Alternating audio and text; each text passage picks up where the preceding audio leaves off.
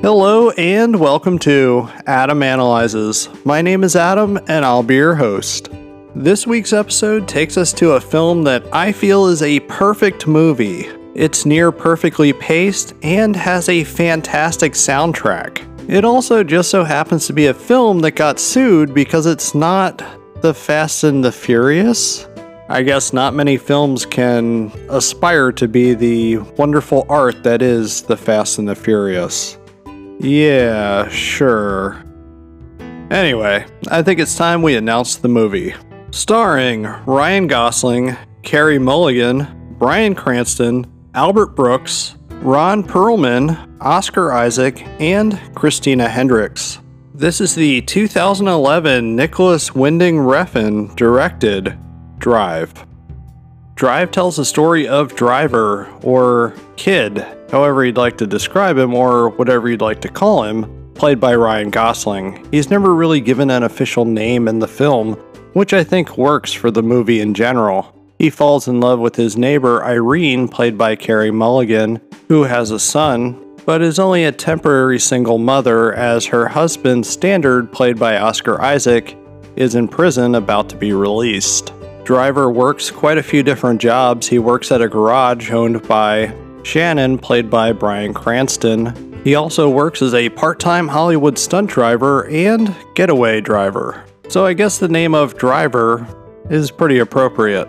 Driver winds up finding himself in turmoil with the release of Irene's husband, Standard, from prison, as he has debts to pay and Driver wants to help out in any way he can. They're forced to do a heist that goes bad, with Driver holding a stolen $1 million, owed to crime bosses, Nino, played by Ron Perlman, as well as Bernie Rose, played by Albert Brooks. Drive is a film that honestly caught me by surprise. It's a film that I wasn't expecting to like near as much as what I did. I actually saw it in theaters back in 2011 when it was released, and the one thing that really hooked me in wanting to see it was the trailer. I thought the trailer was very striking. I didn't know quite what to expect. I didn't know if it was going to be an action film or not. I just knew that it had a certain flair, like almost a David Lynch type of feel from the trailer, that really piqued my interest. When I saw the film, I was absolutely blown away by it. I couldn't believe how good it was. I loved the fact that it seemed to be a love story in a way that quickly turned into a revenge story.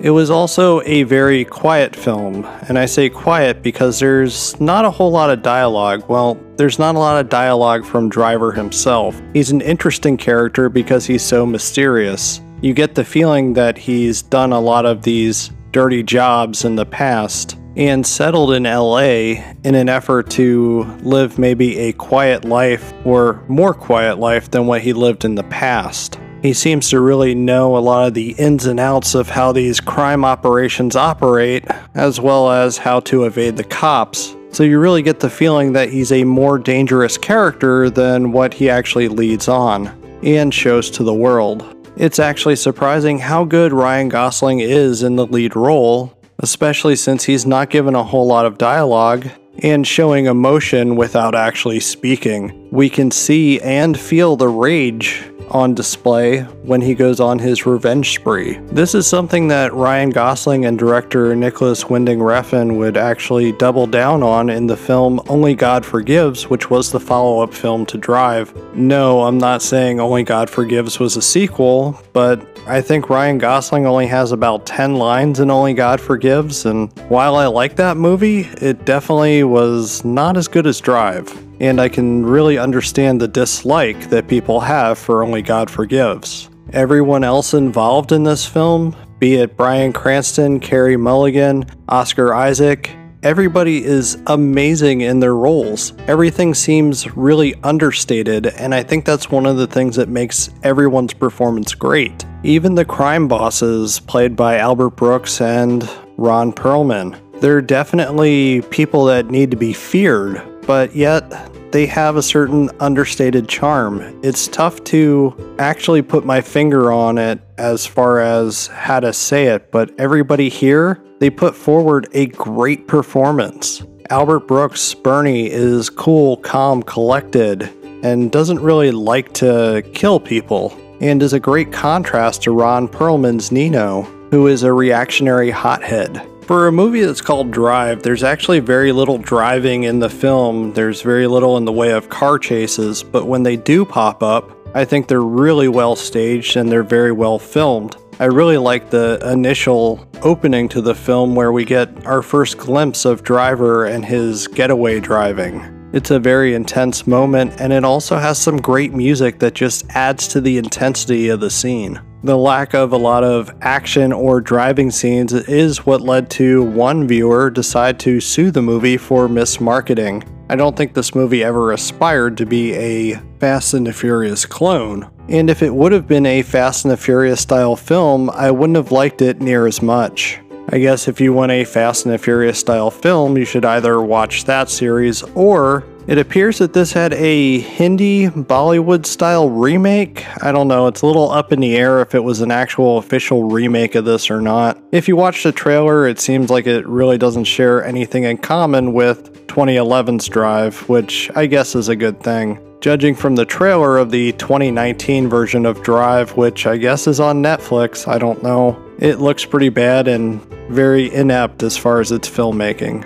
I like Drive so much that I tried to get into Nicholas Winding Refn's other films, but I just couldn't do it. Only God Forgives is an okay film. I tried to watch The Neon Demon. I didn't really care for that. So I think for me personally, I'll probably stick with Drive as being the director's best film, but that's my opinion. I know that a lot of other viewers of his previous works do not agree with me on that.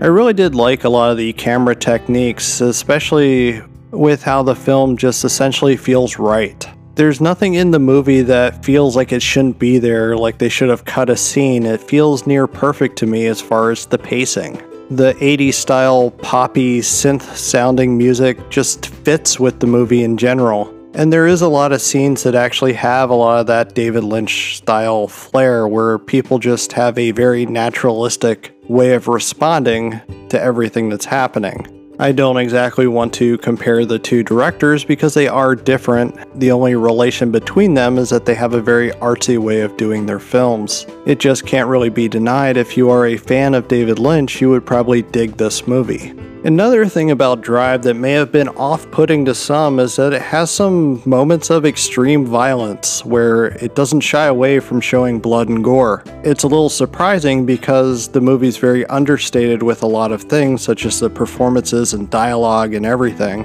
And I think it really works because the movie's so quiet that when we get those moments of action and blood and gore, it makes them all the more shocking and striking. There's a moment where we see Christina Hendricks' character of Blanche get shot in the face with a shotgun, blowing her head off. It's a scene that in any other film I could think of that they would probably cut away from that, but instead it shows us that, and I feel it's essential to the movie because it really ramps up the intensity as well as showing us these people that they're going up against really mean business. It's kind of a necessary evil that'll be severely off-putting to some. There's actually quite a bit as far as different plot threads that are being dangled around in this film. Of course, we have the central love story, and then we also have the central crime story. It's actually pretty great how everything crosses and all comes full circle into one plot. As I stated earlier, it just feels like a perfectly written, paced, and directed film. The surprising thing to me is that Drive actually got a re-release now on 4K, so for all you physical media collectors out there, I highly recommend you pick up the Second Sight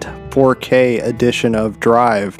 The film has been recolor timed by the original cinematographer, as well as approved by Nicholas Winding Refn himself, so I would say that this is the ideal way to watch the movie. Plus, the box set includes some essays about the film, along with the original novel, Drive, written by James Salas. Overall, it really is a nice set, especially if you're a fan of this film, like I am. Drive is a film that I highly recommend if you have not seen it. In a lot of ways, it goes back to some of the classically styled action films of the past, which for me is definitely a great thing. I'm going to close out tonight's episode. As a reminder, you can find me on Twitter and Instagram at Adam_analyzes. If you don't do the whole social media thing, feel free to drop me an email at adamanalyzespodcast@gmail.com. If you need to catch up on past episodes, you can do so at adamanalyzes.com.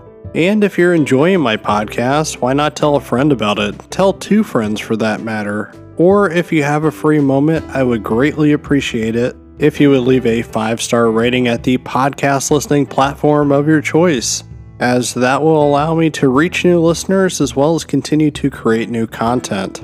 But with that being said, be kind and good night.